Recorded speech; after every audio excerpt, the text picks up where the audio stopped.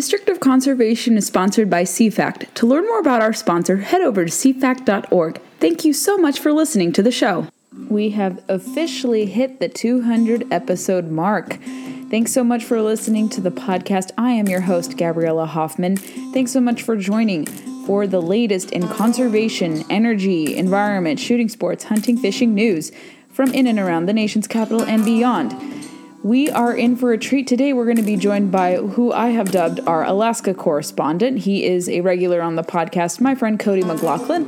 But before we dip into our episode with him, I want to read some reviews on the podcast. And if you have not already left us reviews on Apple Podcasts, please be sure to do that today. Leave some 5-star reviews. Send us your feedback. Let us know what you think. And I'm really grateful to two of our recent guests, Natalie Strong and Kang Yang, for leaving some reviews, and Kang left his, which we are most appreciative of, and this came from August 1st, and it says, must listen, informative and great talking points on the show, whether you may agree or disagree. Gabriella is an aspiring young woman who has a passion for conservation, and it shows in her podcast. Her voice and topic speaks volume in a call for listening. Highly recommend. Gabriella, keep the great content coming, and thank you for giving a platform for the voices unheard. And that is what we aim to do. Thank you, Kang, for such a very nice ringing endorsement. And if you haven't left yours, like I said, be sure to pull up Apple Podcasts and do that today.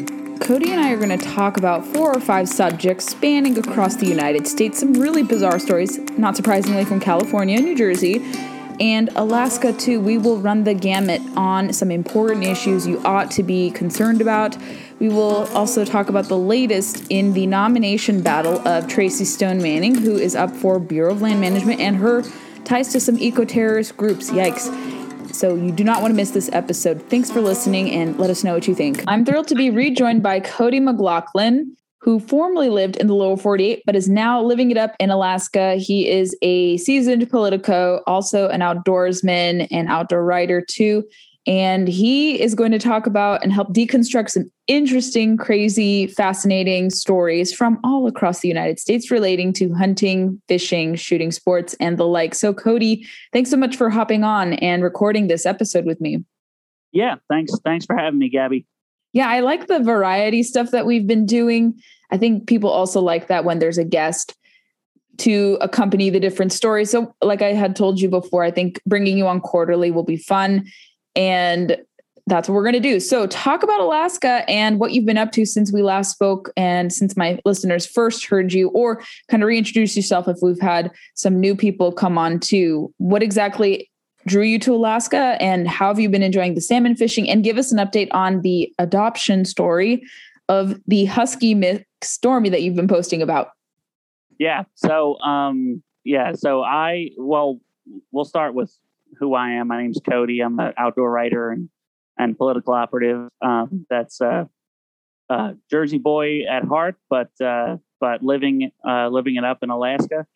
Like you said, I came here to, basically to hunt and fish, and there's been no shortage of it so far. So I came up here in January, and since the thaw happened in the April, May range, I've been killing it. It's one of the best years I've ever had outdoors so far. I'm just getting started. So caught a really nice king salmon, actually a few of them during the king season. One over 36 inches that I'm getting taxidermied. It was my first king.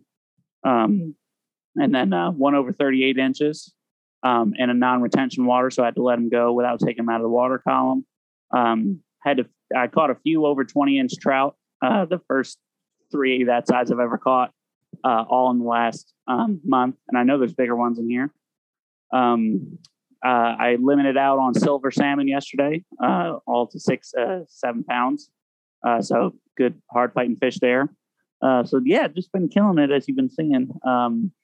And then I'm actually going to Kodiak in 2 weeks, August 14th through the 22nd. I'll be hunting Sitka blacktail deer on Kodiak in an alpine setting. And I'm actually going alone now because my brother-in-law, who was might be my partner on that hunt, canceled. So shoot, that sucks. Yeah, well, it's actually made me a little bit even more excited if I can. Kodiak's no joke, so it's kind of a dangerous place to be to begin with, not just because of the bears, but because of the weather and some other stuff. So I'm actually really looking forward to spending 9 days alone, just kind of getting the lay of the land up on the mountain there. That's incredible. And you'll have to keep us posted on that. But something relating to topics. So Alaska has been in the news. And I think you wanted to talk about, was it related to the closures for caribou hunting, or was it another development in Alaska? But what was the first story you wanted to start off with that has ties to Alaska? Yeah. So the Alaska Department of Fish and Game is kind of at odds with the Federal Subsistence Board over what originally was just a closure in the northeast section of Alaska. That's about 3 times the size of my home state in New Jersey, of hunting to moose and caribou. They've since, though, seen even more proposals pop up that would close hunting to Sitka black-tailed deer in certain southeastern portions of the state along the panhandle there. The issue with that, though, is that, for one thing, like, let's get beyond all the science and stuff. The science, is clearly in favor of allowing the hunt. It's against the tenets of the North American model of wildlife conservation, but also it's just straight up local protectionism. You know what I mean? So, like, you, even as an Alaska resident, you wouldn't be able to hunt certain parts of these under the federal subsistence rules. So they're just trying to force it so that only people that live in the area are allowed to hunt. And that's just un-American. I mean, at that, just full stop, nothing else to it. Yes, we've had Tyler Friel on from the Tundra Talk podcast. He's an outdoor life writer as well. And he's really been exploring and exposing this. And I didn't know it would extend to Sitka black-tailed deer. That's crazy too. I just thought it was caribou and some of the bigger ones. That's insane. Thank you for updating everyone. And yes, I have no doubt it kind of falls into the line with what we're seeing federally with kind of expected greater clashes with the Western United States, including Alaska, because Alaska is kind of its own thing, kind of like Texas in a different respect. But yes, I'm not surprised to see tensions. And has the comment period ended yet? I don't recall if it's ended. And then what are some of the things you've heard? Have they made any movement on it for the closures? Are they proceeding with it, or have they not proceeded with it? I haven't heard any movement on it. It's pretty quiet right now. I think they're trying to keep this under wraps after the caribou and moose thing blew up to be a national issue, which is smart on their end. But, it's just one more reason why sportsmen have to stay vigilant around these things, because they can be slipped through, pretty easily and they'll point to the fact that there's no public comment on it as a reason to go forward with it. So it's something that, every sportsman should take seriously. And even if you're never planning to hunt Sitka black-tailed deer, which everybody should, they're a beautiful species. They're fun. Not as big racks as mule deer or whitetails, but they're pretty cool and they're part of the North American 29. But you should definitely take umbrage with it, because if they can do this in Alaska, they can do it pretty much anywhere, right? So that press is something that bites sportsmen in the butt all the time, where we say, it's never going to happen here because, it wouldn't make any sense. And a lot of this stuff doesn't make sense, but it's still driven by, these issues like local protectionism they make these claims of racism and other things that, just hold no water, but it's the only thing that they need to justify this in their minds. Yes. And that's what I think what people fail to underscore. It's kind of like incremental bans with guns. We've talked about this a lot in the past, but yes, incremental hunting bans are also a strategy that the antis try to pursue, and they try to paint it as, this is for particular interests because they should be the only ones. I think what was the justification for just leaving it for the native population and just keeping anyone else out of it? Anyone who doesn't kind of fit into the framework of what they see as a hunter. And the native perspective is important too, but they only want to, I think, keep it open for Native Alaskan interests, Native American Alaskan interests, not natively born Alaskans. But yes, they do this in the lower 48 too, as you know, and we've both written about this for different publications about how they want to incrementally shut this off. And actually, this is one of the biggest closures ever proposed, bigger than anything the Trump administration proposed, but they never took away land, much to the chagrin of their critics. They never actually sold off a particular piece of acre. I don't recall anything ever being transactionally exchanged. But yes, this would be, complete one of the biggest affronts to public land hunting, even if you don't pursue caribou hunting, which would be fun to do if I had the money and opportunity to do that. Definitely, because caribou meat is very delicious. But I say this as a Eastern European kind of heritage American born person. So I'm not freaked out by eating different kinds of, what would you call, like exotic cuts of meat or exotic species to most in America, because reindeer is really common in like Finland and Scandinavia and a little bit in the Baltics too, with moose especially. So it's not unusual to eat it. To be honest, I honestly have trouble telling between a lot of different like ungulates. You know what I mean? Right. Like, to me, there's no difference between their taste from a taste standpoint. Like they're all deer. You know what I mean? Even a caribou. Right. They're all cervids.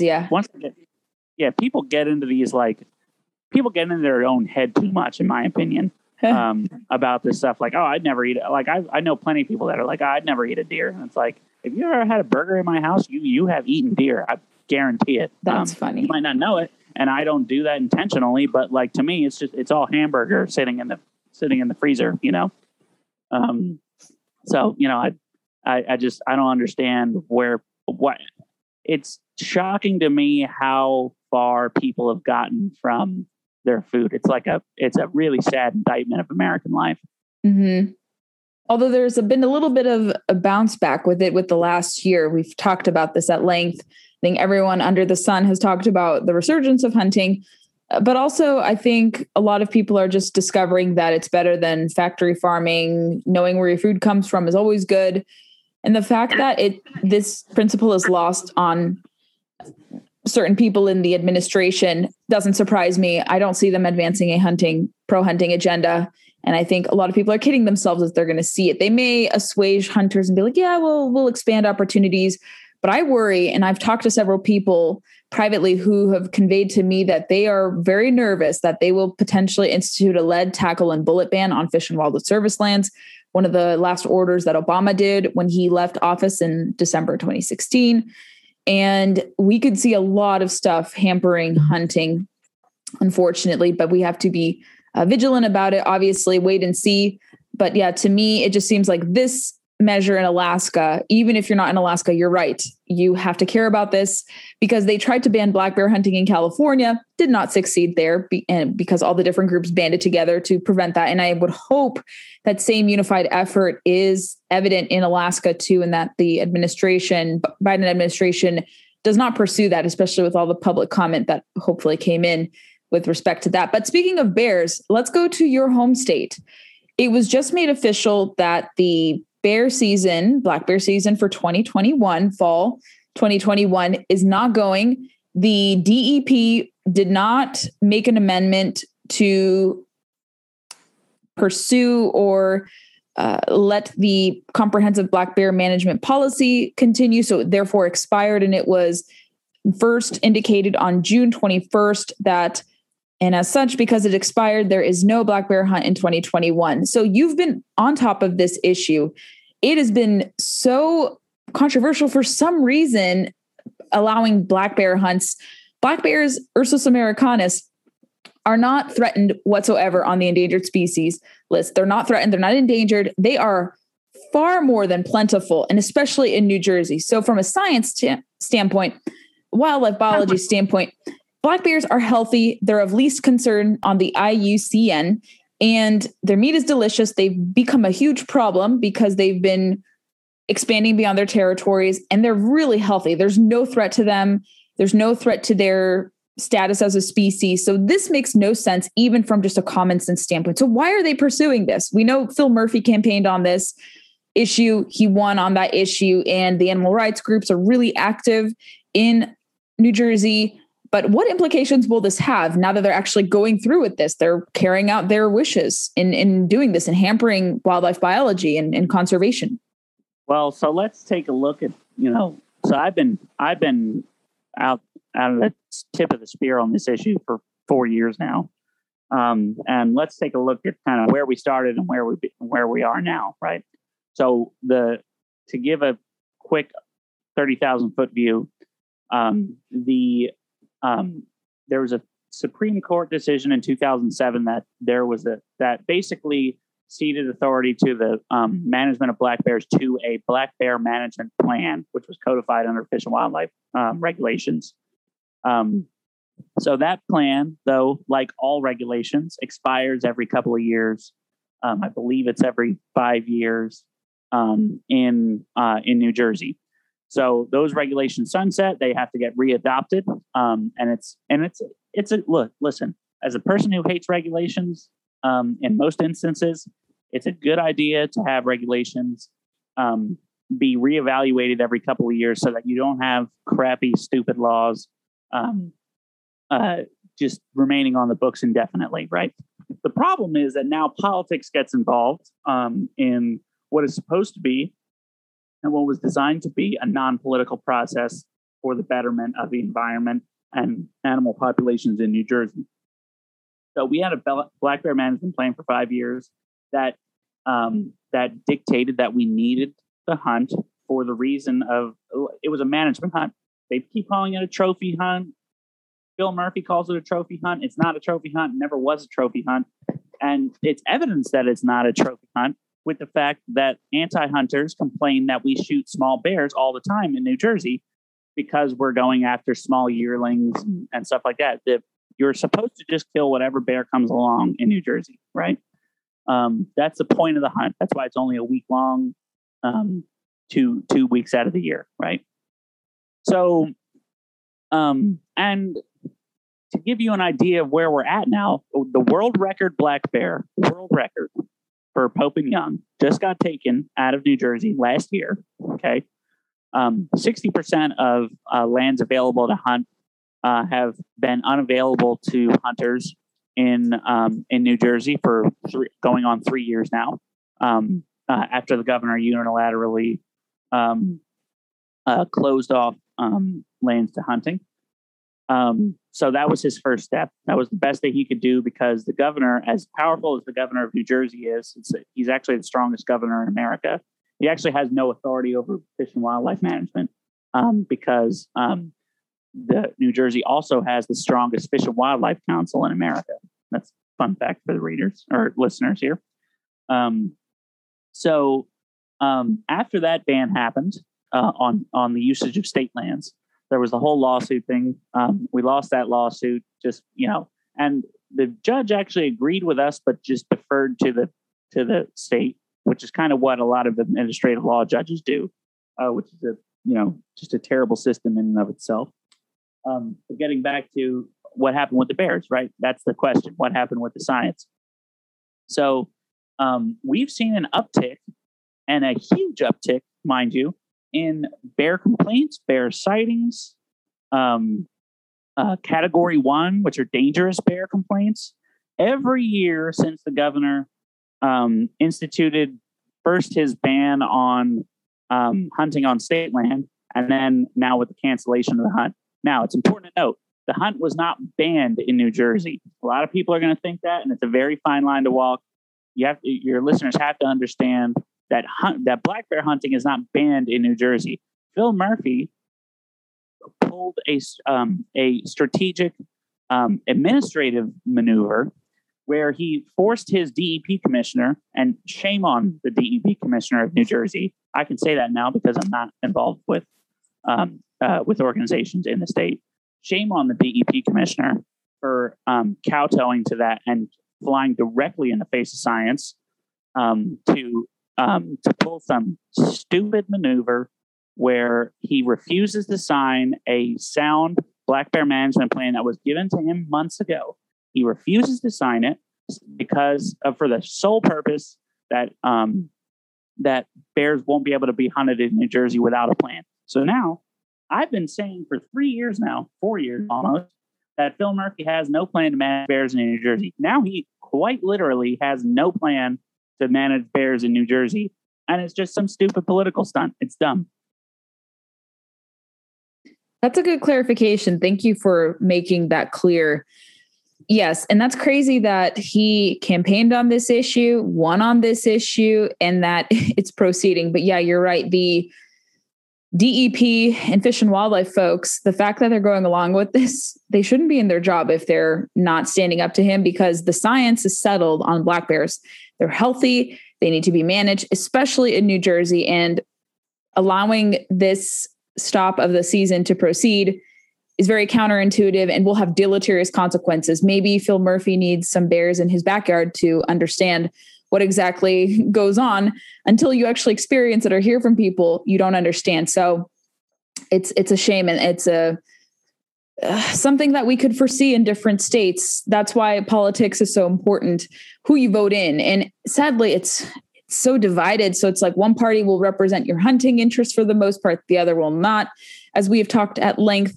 And so sadly, you have to look to see who's going to support your interests, even if you don't necessarily agree with them. But if they're pro hunting, you have to be like, I'm going to support this guy or gal because they're not going to take away my opportunity to hunt. They're going to be guided by science. So that is a shame. And what a dishonor, to wildlife biology. So I'm sorry for the New Jerseyans back home in your state that have to deal with this, but maybe cooler heads will prevail. I don't know if someone can sue to prevent this from going into effect. I don't know if they've taken legal means, some of the groups you've been involved with, but maybe we can be a little cautiously optimistic that the truth will prevail. But yeah, what a disappointment. But it could be seen in other states where anti-hunters or preservationists reign. It could be Illinois, it could be New York, it could be California, it could be plenty of other states. So yeah, we have to keep a close eye on that. And we have 2 California stories that we have to deconstruct. So I told you about this insane story from my home state of California. There are 2 actually. So there was a study which to me kind of is like, I don't think anyone refers to fish like this, but there is an internal battle now in fisheries management, I guess from the academic side. And it was published by UC Davis. And it is called the Goodbye to, quote, Rough Fish, Paradigm Shift in the Conservation of Native Fishes. And from the explainer on UC Davis's website, it says that from art to religion to land use, much of what is deemed valuable in the United States was shaped centuries ago by the white male perspective. Fish, it turns out, are no exception. A study published by the Fisheries Magazine, a journal of the American Fisheries Society, explores how colonialist attitudes towards native fishes were rooted in elements of racism and sexism. It describes how these attitudes continue to shape fisheries management today, often to the detriment of native fishes. And they explain a rough start. They say the term rough fish dates to commercial riverboat fishing in the late 1800s. So they would lighten their loads by rough dressing, removing organs, but not filleting less desirable species and discarding them. And then they say that species like the alligator gar are in this category, calling it the wolf among fishes. And they say that beautiful fish are more highly prized and uglier fish are more stigmatized and discriminated against. So they say European colonialists heavily influenced what fishes were more valuable, often the species that looked more similar to what they're used to, said one individual who co-authored the study. So bass, trout, and salmon got their value while many other native species got pushed to the wayside. And the study authors conducted a survey of fishing regulations across the U.S. to compare policies and bag limits on rough fish with the large amount of bass, And they state that there are no bag limits rivaling those for bass, and they're threatened by this and this and this. And here are some of the recommendations before we break this down. So stop saying rough fish if you're a wildlife biologist. They suggest native fish instead as an alternative. Integrate indigenous perspectives into fisheries management, which I think is fair. You can do that where it demands it. They want you to revisit species bag limits, lower bag limits for native species until science is conducted to confirm they could be higher. The study takes particular note of the fast-going bow fishing market that has contributed to native species removal. Ooh, so they want to go after bow fishing. Not cool. Support science on native fishes. Co-managed species that have co-evolved, such as freshwater mussels and fish that host them. I have heard from numerous people that mussels are very problematic. And they want you to, or people in the field, to correct misinformation and enhance science education through outreach and education for all levels. So judging from what I read to you, what do you think about this? So they may try to get rid of bow fishing as a recommendation. They think that certain fish are discriminated against. So what goes in your mind when you hear this study? So there's so many things to tackle here. Okay. Let's start with this whole rough fish thing. Okay. People don't like certain types of fish. It has nothing to, like, the notion that people don't like certain types of fish because of racism is demonstrably false. And I'm going to break that down for you momentarily here. Right. But it's just like, they're just trying to attach some sort of pejorative to it so that they can guilt everybody into going along with this ultimately extremist agenda, because they just hate the sporting lifestyle. They just hate sportsmen. That's it. That is 100%. I'm convinced where these people are coming from. They see us as like redneck idiots who don't care about wildlife, because that's how Hollywood has portrayed us for decades, and that's what they see in their head when they're thinking about the people that these policies affect. So let's start with this notion that only pretty fish are the ones that we all want to eat. Okay, that is, or target for catch and release. Yeah. Anybody who, I would encourage all of your listeners to Google Chilean sea bass and see what it actually looks like, and tell me that we only eat pretty fish. Okay, Chilean sea bass are hideous. A bunch of fish that we eat actually are hideous. Flounder are hideous. Halibut are hideous. All the most popular fish that we eat are ugly, with very few exceptions. Salmon are pretty, but they're pretty plain also. Mahi and tuna are beautiful, right? Mm-hmm. But that's definitely not driven by like some white man that decided that tuna were the prettiest fish and thus made the market for tuna. Okay, that's actually mostly an Asian driven thing. So there's no evidence, none, to suggest that Americans or anybody worldwide only eat fish because they're pretty. That's dumb. So let's go back to colonialism, right? Let's take one of the number one fish that anybody who fishes will tell you that they don't want to eat because it's crap and it tastes bad and everything. And there also happen to be one of my favorite fish, the American shad. Okay, everybody says, if you talk to a fisherman, they're going to say the best way to eat a shad is to throw them back and eat something else, right? That's not driven by colonialist thinking at all. American shad, actually, if you read, there's a great book that you can read called Founding Fish. American shad were George Washington's favorite fish. So, I mean, that right there would be a prime example of your colonialist thinking that would, according to what these people are saying, put American shad right at the top of what we want to eat. They were considered great table fare for over 100 years. It's just the fact that they're very oily, and we frankly found better tasting fish, right? So like salmon have been on the rise, and other fish that are just easier to process. You know, there's 306 bones in a shad, so nobody wants to do it. That's the problem. So this colonialist thinking thing holds no water. There's nobody's sitting there saying that they want to kill off all the alligator gar because they hate native people. That's not what's happening. That's never been what's happened.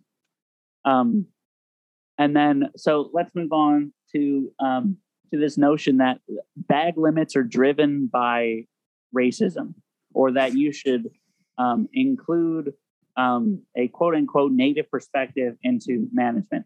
Management of any species should be driven by one thing, which is the goals of the fisheries manager, who should be a biologist for that particular region, body of water, etc.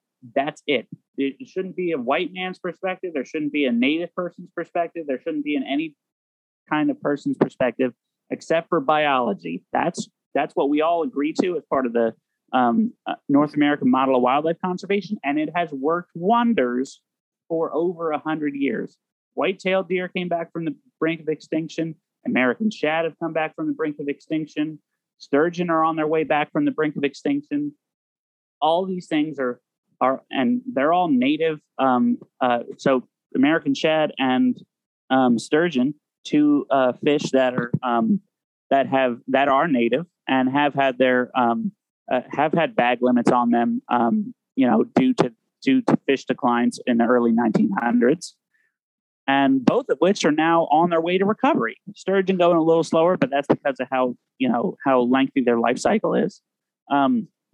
So the notion that we are not putting bag limits on native fish is just crap. We're putting.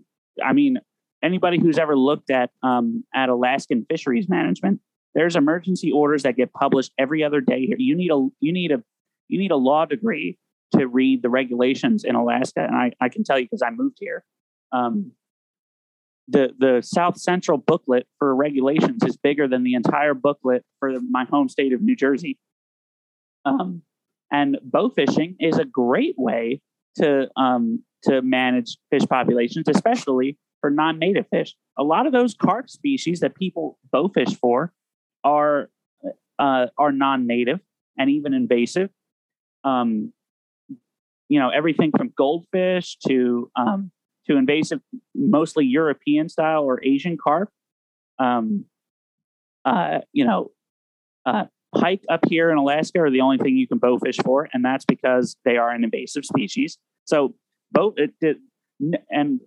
listen, let's dispel the notion right off the bat that any game species that's like worth anything to fishermen is something that you could bow fish for, because that would never be allowed. Okay, you would have riots, and if people started shooting trout with like bows and arrows, like the fly fishing community would like full on riot. Oh yeah, it would never happen. No, it's not an ethical means of taking them. I think bait cast, spin cast, fly is perfectly fine. Because no, we don't want to do that. But for certain species, like those you've caught before, whether you're doing like a sucker, invasive carp, totally warranted, or the stingrays, like those in the Chesapeake Bay. I know those are problematic too. So people bow fish for stingrays or the skates, the less poisonous variety. Yep. Mm-hmm. For problematic species that they've determined you can remove from the water using those means. Oh, totally. Yeah, it's fine. But continue. Oh no, I mean, it's just there's no part of this logic that makes sense at all when you think about it for anything beyond the fact that you're just calling it racist. So we've refuted so far that people don't eat ugly fish. That's crap.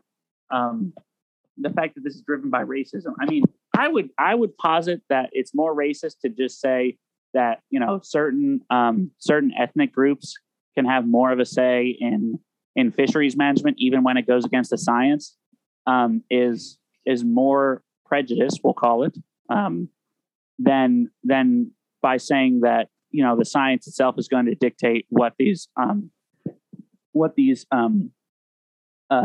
bag limits and stuff are. And let's go back to bag limits. Currently, Fish and Wildlife Councils decide based on science what bag limits and seasons are. But that science is based on tons and tons of regulation with regard to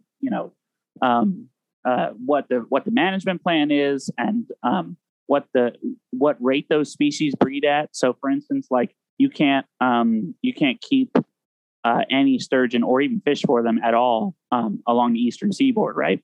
There is white sturgeon you can fish for up in the Northwest, and that's mainly because of tradition, but also because they're less a species of less concern, not least concern, less concern than a lot of the eastern, short-nosed sturgeon or Atlantic sturgeon. But you can't keep any sturgeon because they reproduce so slowly, right? It takes them 10 years to get to reproductive age. And it's only been 80 or so years since they were driven almost to extinction. extinction, again, because they were such popular table fare, I might add.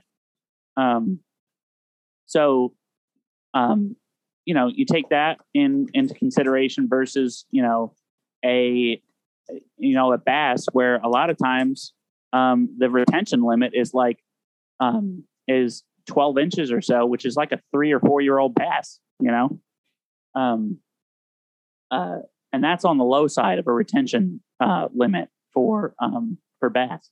So, it doesn't make any sense.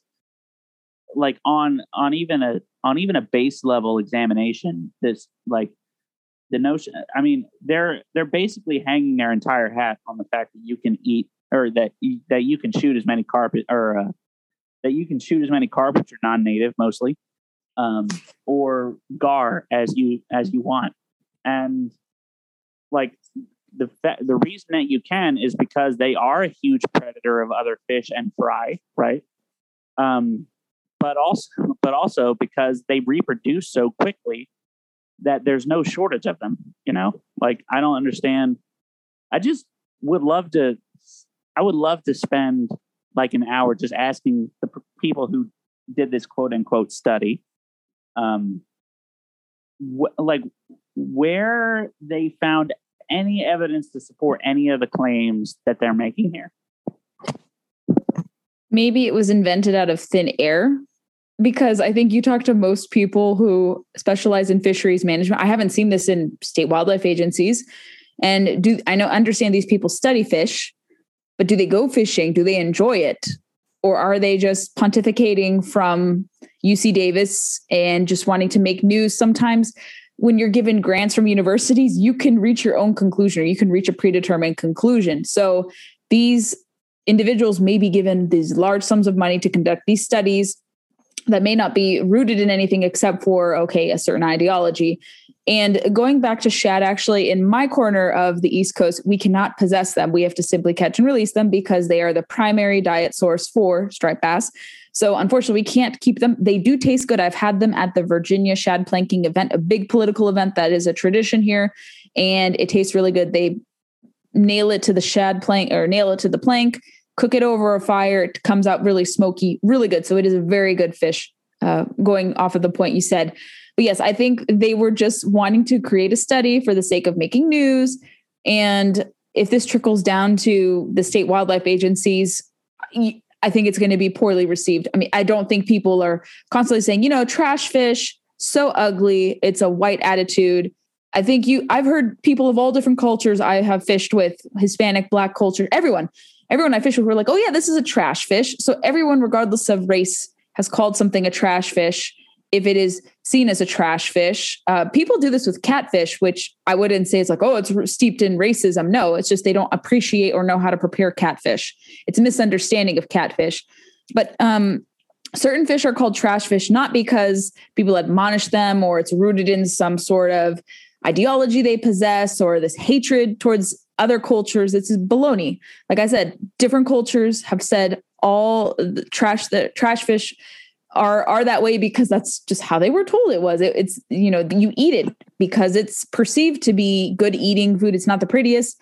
I mean, I don't base my consumption habits off of is the fish pretty or not. Like, I just want to know if it tastes good. And a lot of trash fish actually does taste good. If you make fish jerky out of it, you smoke it, do this. So yeah, this is bizarre. Eastern European, right? Yeah, of course. So we eat anything for the most part. No, but I'm smoked fish. I'm a big bow fisherman. Everybody knows that. I write articles about it for the NRA. I love bow fishing. I think it's great. It's fun, difficult, but fun. But carp, right? Carp is a very popular Eastern European food. My dad loves preparing them. Yes, absolutely. Oh, I know. Every time I go bow fishing, a lot of the Polish or Russian people I know will ask me to bring them the carp, which I'm fine to do because I don't eat them myself, and we usually donate them to be used for food for wildlife rehabilitation centers and stuff like that, which is something you can do, or a lot of people use them for fertilizer, all sorts of things, So I reject the notion that many think that of the notion of waste to begin with. I mean, I know that's a controversial stance to make, but it's tough to say say that some certain things go to waste when, I mean, that's just not that's really not how the decomposition process works. You know what I mean?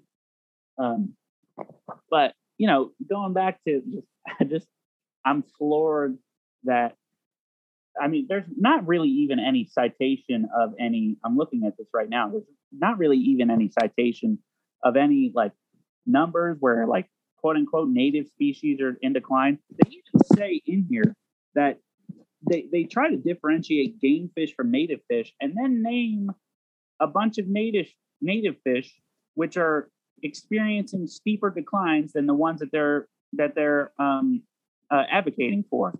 So salmon, largemouth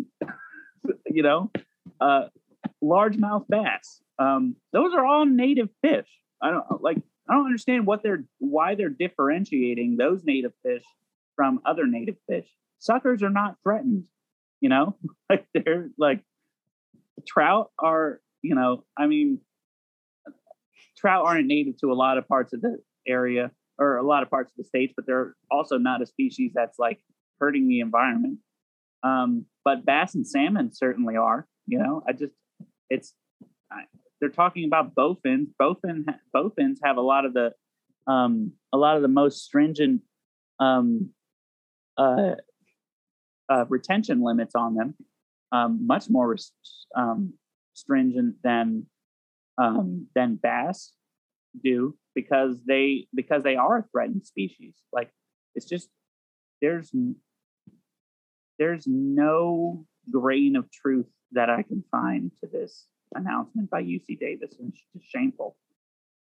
It's a disgrace, really, to fisheries management, and maybe this will inspire people who have been long been in the profession to speak out from, discouraging studies like this from becoming the norm. And it really takes away from important work that fisheries biologists do when they put out studies like this, especially if they're so removed from fishing and talking to people and focused on this and worry that this is the biggest concern ever. Maybe like safeguarding different species that are imperiled is more important. I don't know, but yeah, this was bizarre to me, I think.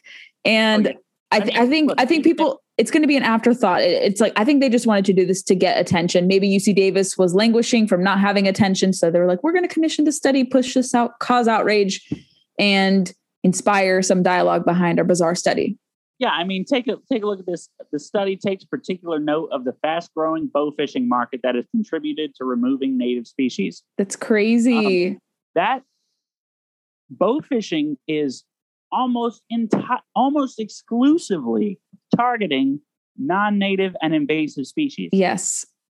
I shot a once-in-a-lifetime bow fishing target last year, which was a black and white butterfly koi. That is that's a non-native and invasive species. We shoot goldfish; those are non-native, and they're also invasive. Some people just got some record-breaking goldfish here in Virginia, by the way. I know, I saw it. Yeah. It's just oh my God, I'm floored by Nothing should surprise us. I sadly worry that, this stuff might start to creep into fishing. Fishing and our outdoor activities are supposed to be like the last refuge, untainted by all this political woke stuff. But now, it's starting to creep in the academic component to it. But I want to end with one crazy story too, also from California. So as you know, my home state, for you listeners there, if you've read about California in the news politically, it is out of whack, unfortunately. It used to not be this way. I would say for much of the time I lived there, it was pretty normal. It was just only after 2012 when things really started to kind of go off the chains there. But a story from there, it's a headline that's been put out there. A lot of people are tweeting about this. I tweeted about this, of course. And the Associated Press reads, bacon may disappear in California as pig rules take effect. So in 2018, voters in California overwhelmingly supported a proposition. It's ballot initiative. So California, you can change laws by getting enough signatures to put things on the ballot. And if you reach the threshold and get on the ballot and people voted in, you can basically change laws and implement stuff. And some laws a lot of the time are really crazy. This is one in particular. So at the beginning of 2022, California will begin enforcing an animal welfare proposition approved overwhelmingly by voters in 2018 that requires more space for breeding pigs, egg-laying chickens, and veal calves. National veal and egg producers are optimistic they can meet the new standards, but only 4% of hog operations now comply with the new rules. Unless the courts intervene or the state temporarily allows non-compliant meat to be sold in the state, California will lose most of its pork supply, much of which comes from Iowa, and pork producers will face higher costs to regain a key market. So did you read this story? What are your thoughts on this? I did. I think that if they're, like basically backdoor banning bacon, that they should just lose their statehood. At this point, California crap, man. I mean, Shots fired. I mean, at what point do we just cut our losses and just let it sink into the Pacific, right? Yeah, just blow the bridges and let it sink. Oh my gosh! Don't blow anything, guys. He was being facetious. He's not serious. Don't do anything. We don't want to be like Tracy Stone Manning and be an eco-terrorist. So don't heed his advice. Yeah, please don't heed my advice. But for real, just like at this point, California, just cut them off. Or just I don't know what to say. Like it's bacon for crying out loud. It just it makes no sense. And again, this is a measure that was pushed by people who've never probably even seen a pig in person, let alone worked on a hog operation. They have no idea how it works. They read all of their ideas from talking points that are meant to stir them well-meaning people up. I will say that all of these animal welfare people are probably all well-meaning people who, mean the best. They have a big heart, big bleeding heart that, they want the best for these animals. They just don't understand, and they're not willing to see that there's a reason why we do the things that we do, including hunting, fishing, the way that we rear animals. And if you think that, again, a lot of people are going to sit there and think to themselves, well, California's whacked, so what are we going to do about it? California is the canary in the coal mine for a lot of this stuff that happens. Oregon already put a initiative petition on the ballot, initiative petition 13. Yes, to eliminate hunting, fishing, and trapping. Yes, if it proceeds. It's not just going to eliminate hunting, fishing, and trapping. It would eliminate all animal rearing in the state. They would call that a sexual assault, and those people will go to jail for rape. That's insane. Yes, I didn't know the farming component. That's insane. The West Coast really used to be a leader in different things, and now it's just become such a disappointment. And sometimes I'm embarrassed to admit I'm from California. People think I'm from Virginia anyway, so maybe I'll play that up. But no, in all seriousness, yeah, it really is so disappointing just how warped the West Coast, California, Oregon, Washington State have just become. And in California, funny enough, they've complained for the longest time, we are bleeding hunting participants. What do we do to attract them? I never thought they did any effective marketing for hunting because I never saw any opportunities to go hunting. Fishing was great. Hunting wasn't really discussed. And so when you have these different laws passed or being deliberated, it just goes to show that what can you trust from their Department of Fish and Wildlife in California? Like a lot of them are appointees of Gavin Newsom, and he for sure is not a friend of hunting. And they may throw a bone to some recreational people, and you have to go through hoops to apply for different tags. It's super expensive, even for native Californians to go hunting. I think they have one of the most expensive native tag rates of any state. I think a good reporter from the Sacramento Bee who covers the environmental hunting beat, he had posted that he pays like $600 for hunting each season, which is insane for a resident tag. I'm like, you don't even have to pay that much in other states. It's so crazy. And it's just, yeah, from, this fisheries study to banning bacon. I mean, there will be a bacon revolt in California if this proceeds. I have no doubt that will be for sure. And I think businesses will go elsewhere. I think people who are purveyors of bacon will close their businesses, especially if pork is a big item on the menu. I can imagine this will affect Asian restaurants that focus heavily on pork and make great concoctions and dishes. And so it's like they're going to be hard hit. So they're going to hurt minority communities. They're going to hurt meat enthusiasts. They're going to hurt everyone across the board. So everyone's going to be unhappy if this initiative or this ballot proposition were to go into effect as planned. And so, yeah, oh gosh, California. I really feel bad for the California hunters and anglers out there. They just have to swallow so much and just suffer, unfortunately. But yeah, no, if they ban bacon, a lot of people will be unhappy campers, I think. Yeah, 100%. So why don't we finish off with a very positive note to the Stormy saga?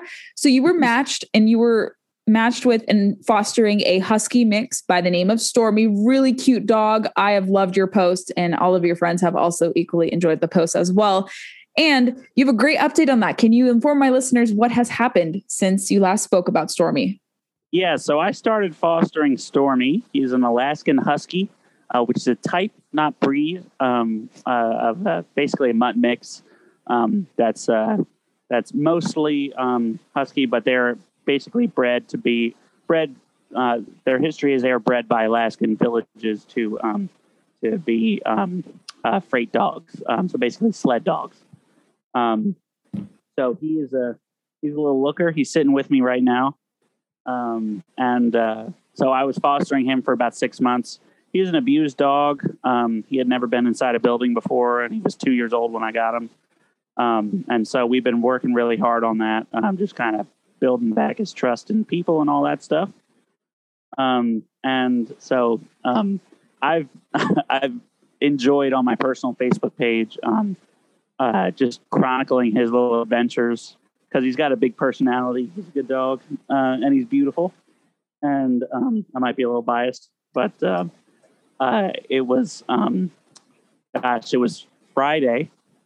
I got a phone call from the foster people saying that an anonymous donor had been following the post I was putting up about Stormy, and had offered to pay his adoption fee, which, it is only like $400 for the adoption fee, but I think it's a thought that counts, and that's still no small amount of money to pay so some other guy will adopt a dog, So the donor stipulated, though, that he would cover the adoption fee only if I adopted the dog. So they called to ask me if I would do it, and I was so moved by the gesture that I agreed. So Stormy is now Stormicus J. McLaughlin. Yeah, so I did a couple things to pay it forward. So first, I changed Stormy's name. Ceremonially only, he's still using the name Stormy, to Robin, after Jim Corbett's dog. Look that up, Jim Corbett. Robin, you can Google it. It's a very heartwarming story. So then I donated the amount of the adoption fee, split between the Jim Corbett Conservation Foundation and Stormy's foster agency. That is such a lovely ending. And I think he really is you in dog form. To tell you the truth, like, this dog is like you in so many ways. Like he's like the best fit for you, because you've been fostering a few others. But no, I think he's a very good compliment to you. I hope when I come to Alaska at some point in the future, I get to meet him, because I love dogs too. And I love Huskies. It must be a Russian thing. I have that in me, and I have a soft spot for them. They're really good, hardy dogs. And it just is such a nice, happy ending. So did you ever find out who the anonymous donor is, or no? No. And I'm not going to press too hard on That's good. If they want to be anonymous, that's fine with me. But yeah, it was something I was thinking about doing anyway. But yeah, we're gonna go on some adventures. So yeah, Stormy now is official. Yay! And yeah, we're going. Actually, one of the first things we did was sign him up for agility classes, and some professional training help, which will start actually in about an hour. That is exciting. Very, very cool. That was a great way to end the podcast. Thank you again, Cody, for coming to District of Conservation. You have to keep us posted on what happens in Alaska. I will direct all of the listeners to your social media accounts, your writings, your bylines, things of that sort. So thank you again for coming on, and I hope to catch up with you soon and experience Alaska at some point. I promise I will take you up on the offer. I'm hoping next summer I can film some videos out that way for one of my clients who hosts the podcast. So yes, we'll certainly get out there. But yeah, it looks like you're having a blast. Alaska's treating you well, and keep us posted on your hunt and that solo hunt you have coming up. Yeah, 100%. Thanks for having me. Thank you for listening to the show. I hope you enjoyed this episode. Make sure you're following us on your preferred podcast player. We like to recommend Apple Podcasts because Apple is where most of our listenership hails from. So if you head over to Apple, subscribe, comb through some episodes, and leave us reviews, we'd be more than appreciative of your support in that manner. Follow us on Facebook, Instagram, and Twitter to never miss a beat nor a guest announcement. And you can connect with me personally on my social media feeds. All of the Facebook, Twitter, and Instagram links that I have are all denoted by blue check marks. Really easy to find me, so engage with me there. I'd love to hear your thoughts. If you want to recommend yourself for the show as a prospective guest, I'm all ears to hear and sift through different inquiries. Stay tuned for the next episode. Really appreciate you listening to District of Conservation.